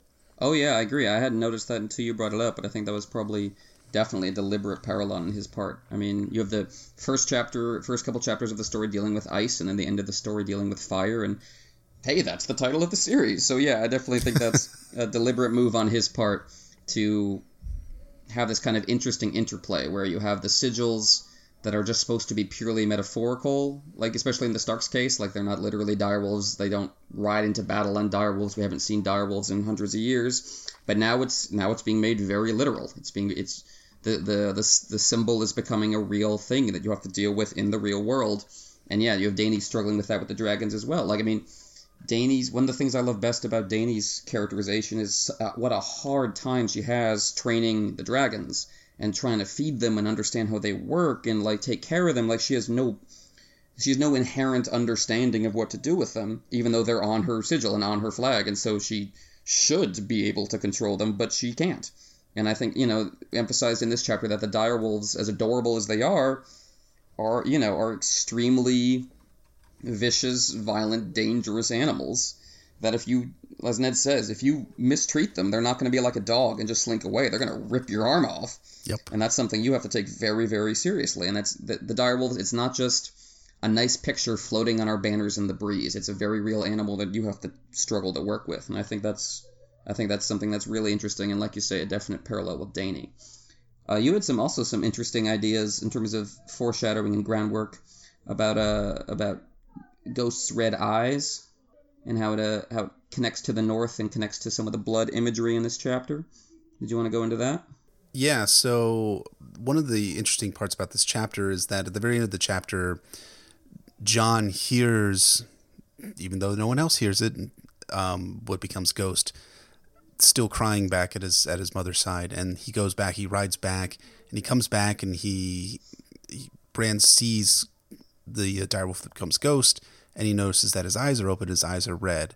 And red eyes are very interesting in the Song of Ice and Fire is that they tend to symbolize.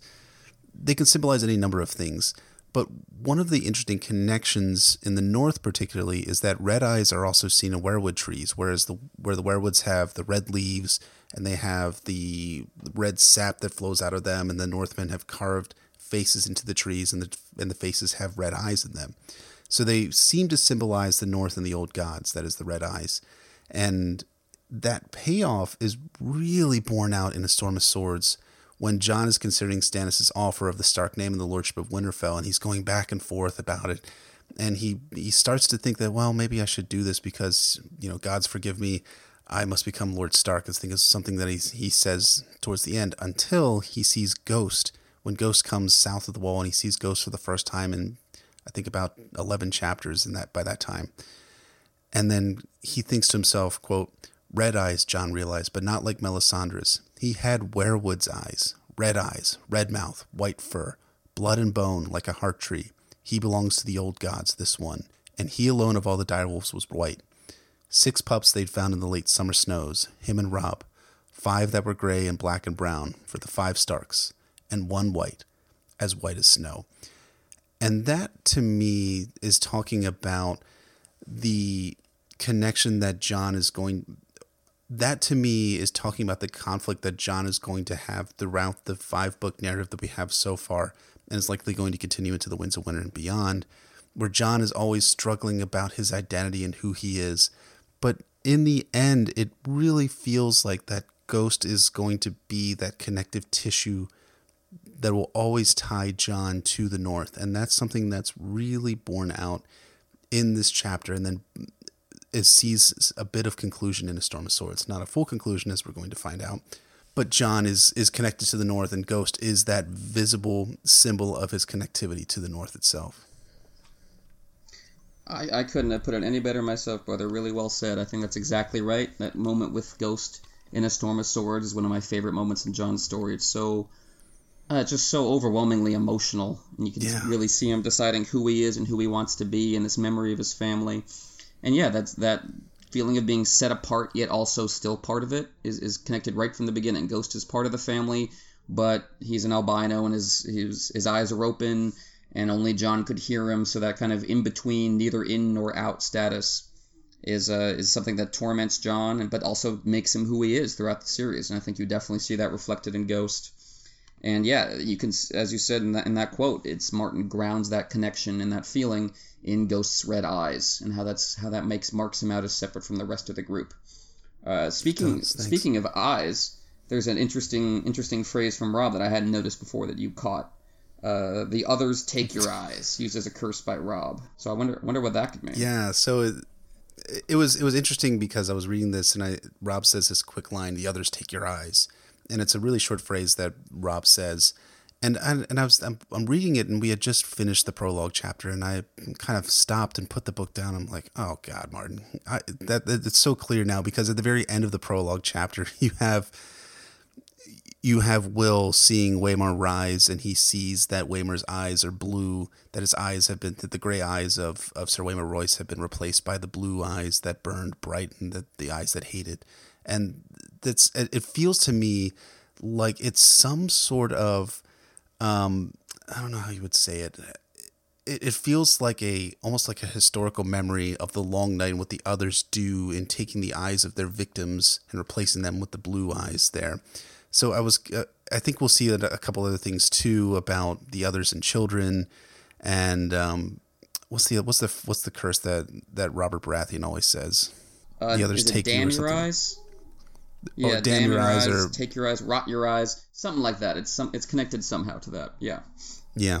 So it feels like that Martin is emphasizing some sort of historical connectivity between something that happened millennia ago that has been translated throughout history as that becomes a curse, and the others take your eyes, seeming to be that interesting connection there. But when we get back to talking about Robb a little bit, there is something interesting that you had pointed out in the notes, where you're talking about that there's the execution scene that we see in the very beginning has a bit of almost becomes a touchstone for some of the major characters that we're going to be encountering throughout the series. You want to talk about that for a little bit? Sure. I mean, absolutely. As we've been saying throughout this chapter, it's a very kind of primal scene that flows into the rest of the series. So many of the ideas and moods and character stuff that we see throughout the books very much flows from this chapter. And one thing I think is interesting is how all the characters in this scene kind of replay this execution scene later in their careers. As Robb and Jon and Theon get older, as they sort of take hold of the power and authority that Ned has that defines this chapter, they too have these powerful execution scenes. You have Robb who executes Rickard Karstark, and Jane even brings up, Jane Westerling, his wife, brings up that Robb could have had a headsman, and Catelyn brings us back to the scene and says, no, that's not the way of the Starks, that's not the way of the first men. They believe the man who passes the sentence should swing the sword, and Robb just is kind of traumatized by what he had to do, but still believes in it ethically, and you can see that link to this scene. You have Jon who executes Janos Slynt for the exact purpose of betraying his Night's Watch oaths. So that kind of links back again to the ideas brought up about oath breaking and what that will lead you to do in this scene. And you have Theon who executes Farlan, and that execution is so deliberately, even Theon thinking to himself, this is not how Ned Stark would have done it. Like, it's pathetic. He has to hit him like 3 times with the sword. No one is impressed by it. Yeah. Theon forgets to do it himself until Farlan reminds him how Ned Stark would do it. So you have that connection to this kind of defining struggle within Theon's character, where he wants to hate the Starks but can't quite bring himself to do it. He wants to believe that Ned was his enemy, but still is constantly comparing himself to Ned in his head. And you have Jon and Robb, who are always kind of trying to live up to their father and their image of him and how he conducted himself as he does in this chapter.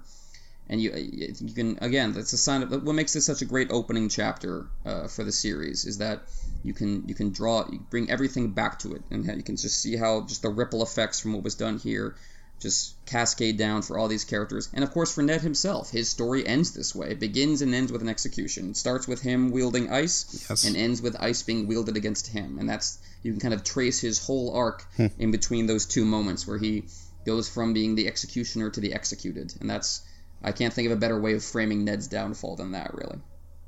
Yeah, that is a really great way of looking at it. And, it's a cool, that you have that George Lucas line. It's like poetry. It rhymes when he's talking about the Phantom Menace. But it does, in A Song of Ice and Fire, these events that are occurring early in the story have ramifications and have echoes throughout the rest of the story and different characters' point of views. And I think that's a really solid point. The final catch that I have relates to the one you were just talking about is that right after Ned kills Garrett, Bran has this line that kind of caught my attention. It's, quote, "Bran could not take his eyes off the blood. The snows around the stump drank it eagerly, reddening as he watched." And this caught my attention because, again, if you go to the final Bran chapter, the final published Bran chapter that we have so far in A Dance with Dragons, Bran has these visions that start spinning backwards as he's in Bloodraven's cave. And the final vision that he has is of an execution.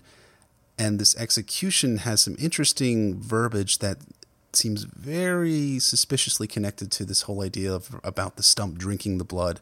And that's, so he's seeing sometime far in the past outside of Winterfell at the Heart Tree. And it says, quote, "And through the mists of centuries, the broken boy could only watch as the man's feet drummed against the earth. But as his life flowed out of him in a red tide, Brandon Stark could taste the blood." That to me seems to talk about the blood sacrifice that goes into the old gods, something that's brought up repeatedly in A Dance with Dragons. And getting this hint early on in the story of the stump drinking the blood works to connect that scene very early on to what we come to discover about the old gods and the religion of the old gods and the practice of blood sacrifice, as horrific as it is and as horrific as Bran feels it in that final Bran chapter.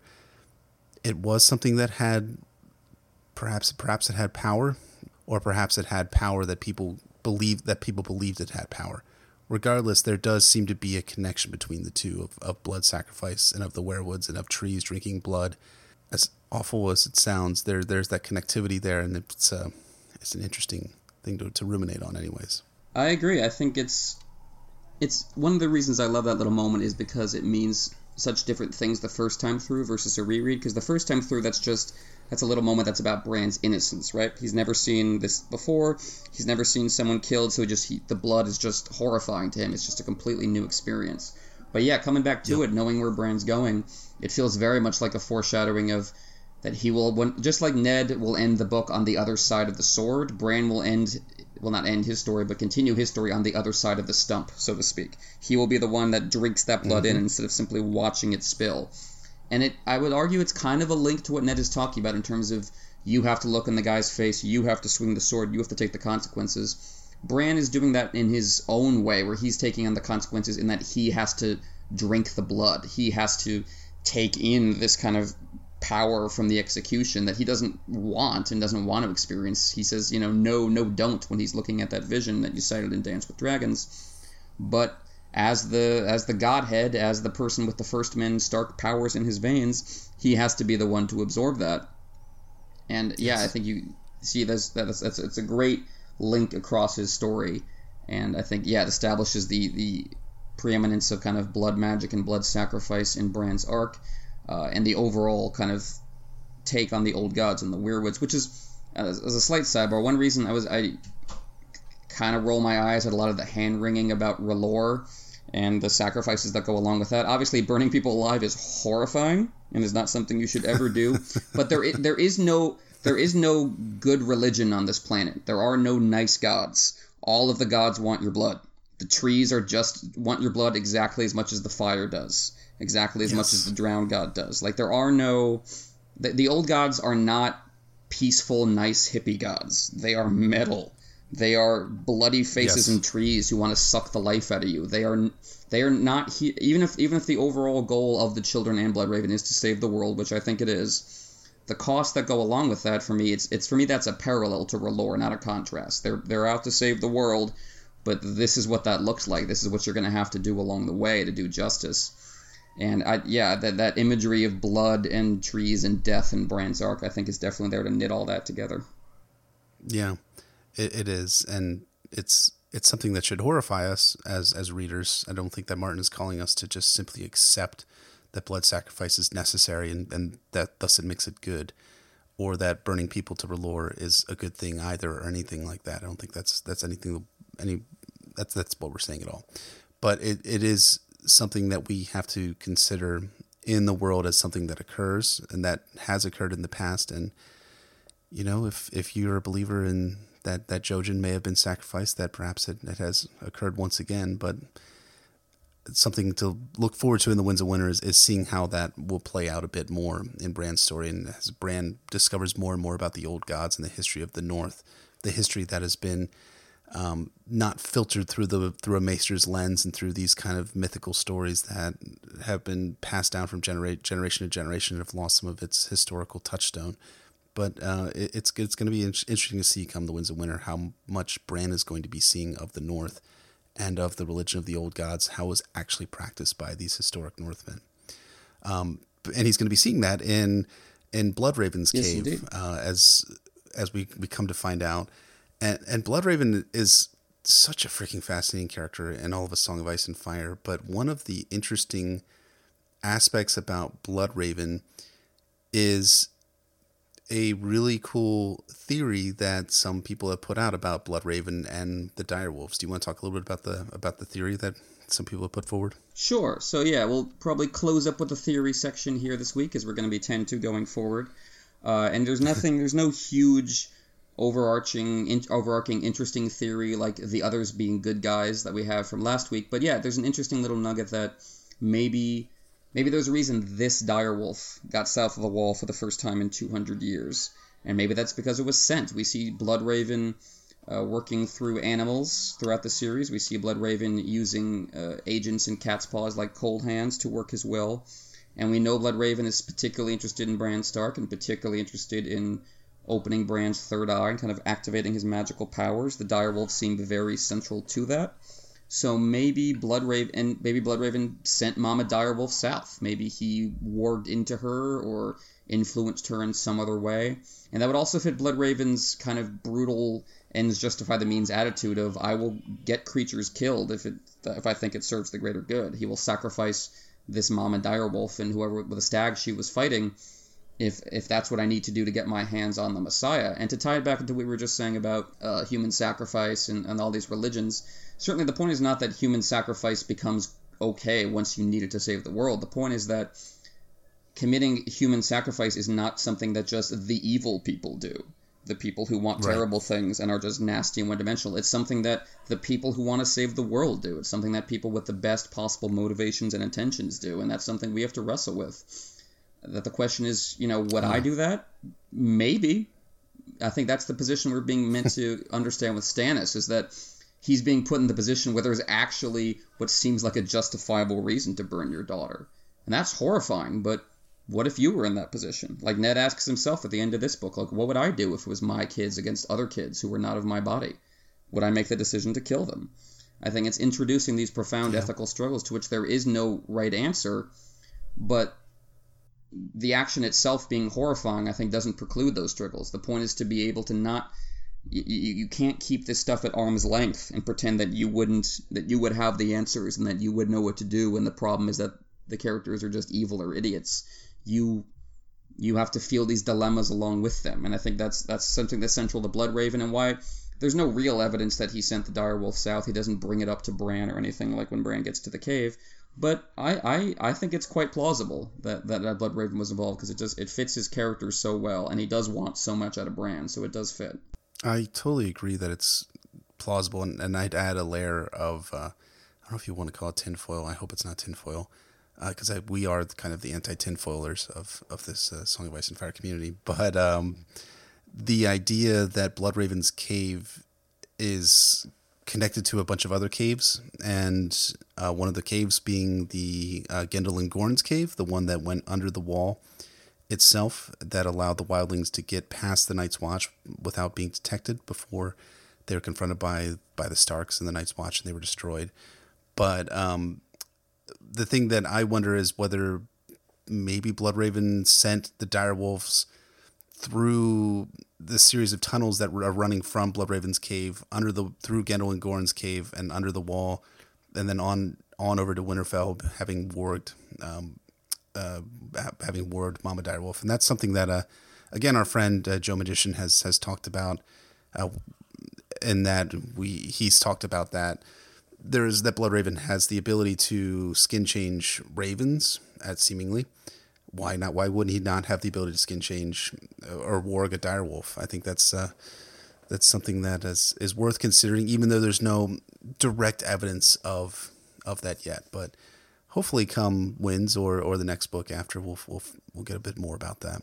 I agree. I would go so far as to bet that's how Bran gets south from Bloodraven's cave. I know the show had him running back through the wild, through the surface world of the trees and the snow, but I'm going to go ahead and make my bet that Gorn and Gendel's way, the caves underneath, is how Bran gets back south. What I would love to see if he went all the way and just like popped up below Winterfell, just like emerged into the crypts, and then just like was back into the surface, and like that's how he gets in, like no one saw it coming.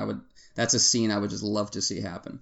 But yeah, I think that's an entirely plausible theory. You got the hair on my arm standing up now, because I've never heard that before, but that's a fantastic idea.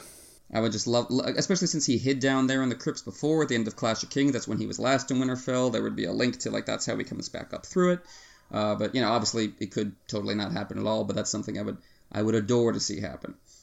Anywho, the other kind of theory that we have already kind of alluded to in this episode is the idea that there will be a grand kind of loop, a grand kind of closing of the circle in A Song of Ice and Fire, that just as Bran had the first chapter, that he will have the last chapter as well, and the story will kind of close with him. And that satisfies me for a bunch of different reasons. Again, my sense that Bran is kind of the central character.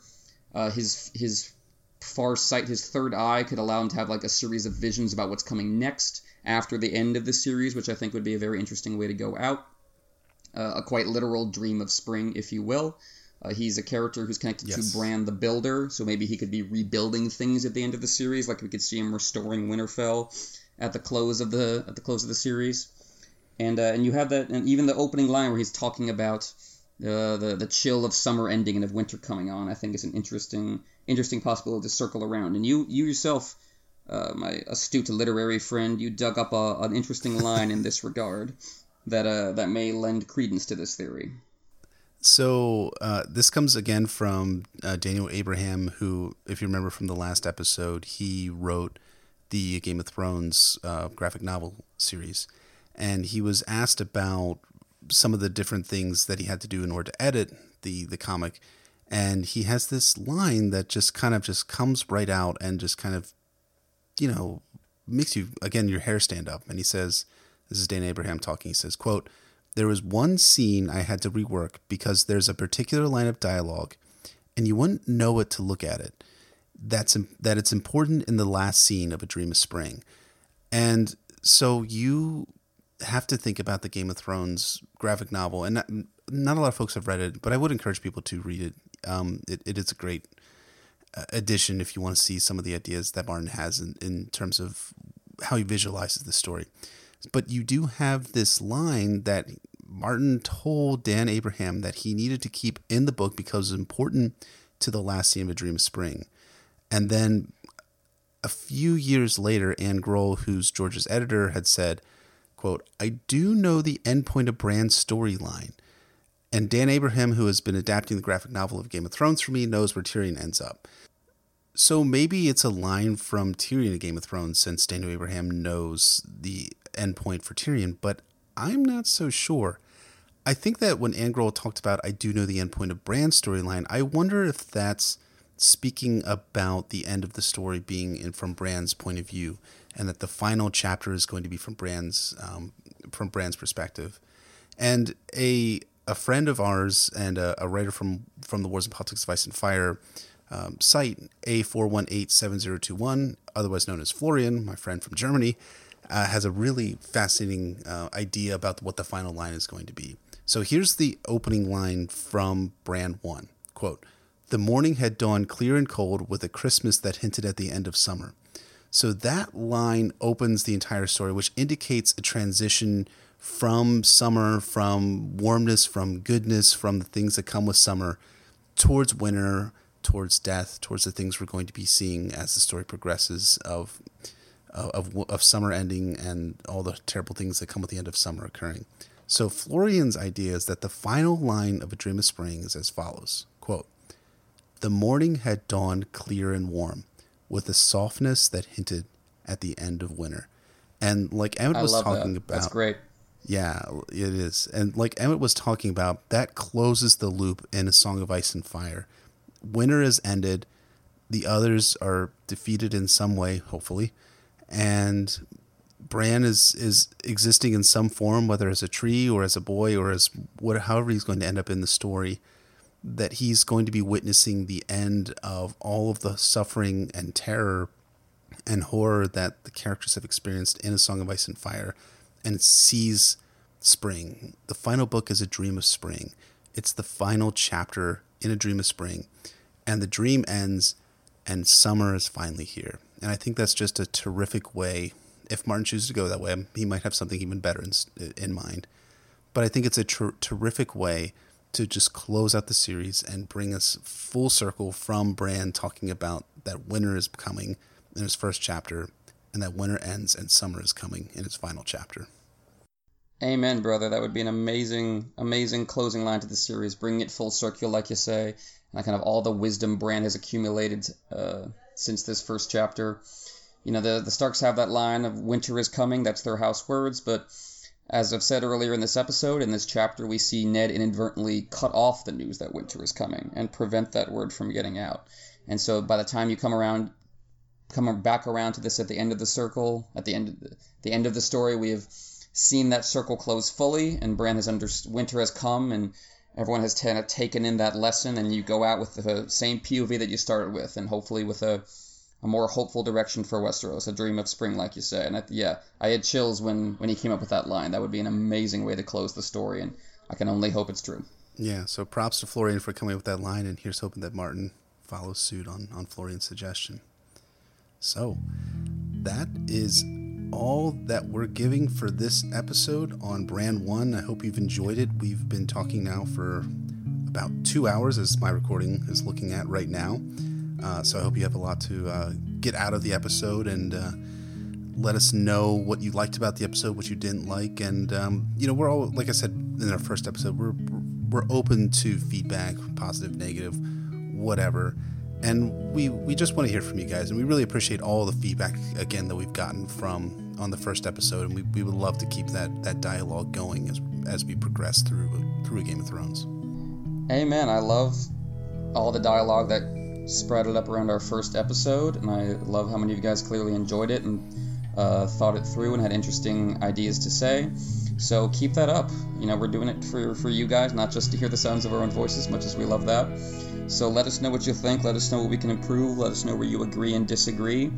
And we will keep that going when we get to our next chapter, which is going to be Catelyn 1, where we really get into the backstory of Robert's rebellion and the political and social situations of Westeros, which are really only hinted at in those first couple chapters. Catelyn 1, fittingly for a character who is very much tied into political debates and political intrigue, is where we will really start getting into the nitty-gritty of that. So I certainly look forward to delving into that with you, sir.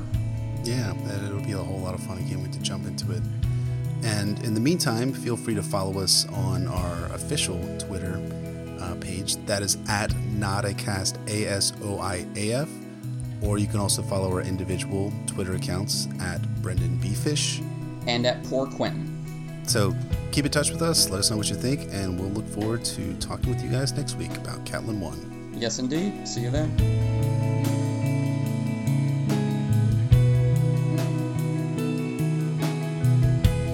The Not a podcast is written and recorded by Brendan B. Fish and Poor Quentin.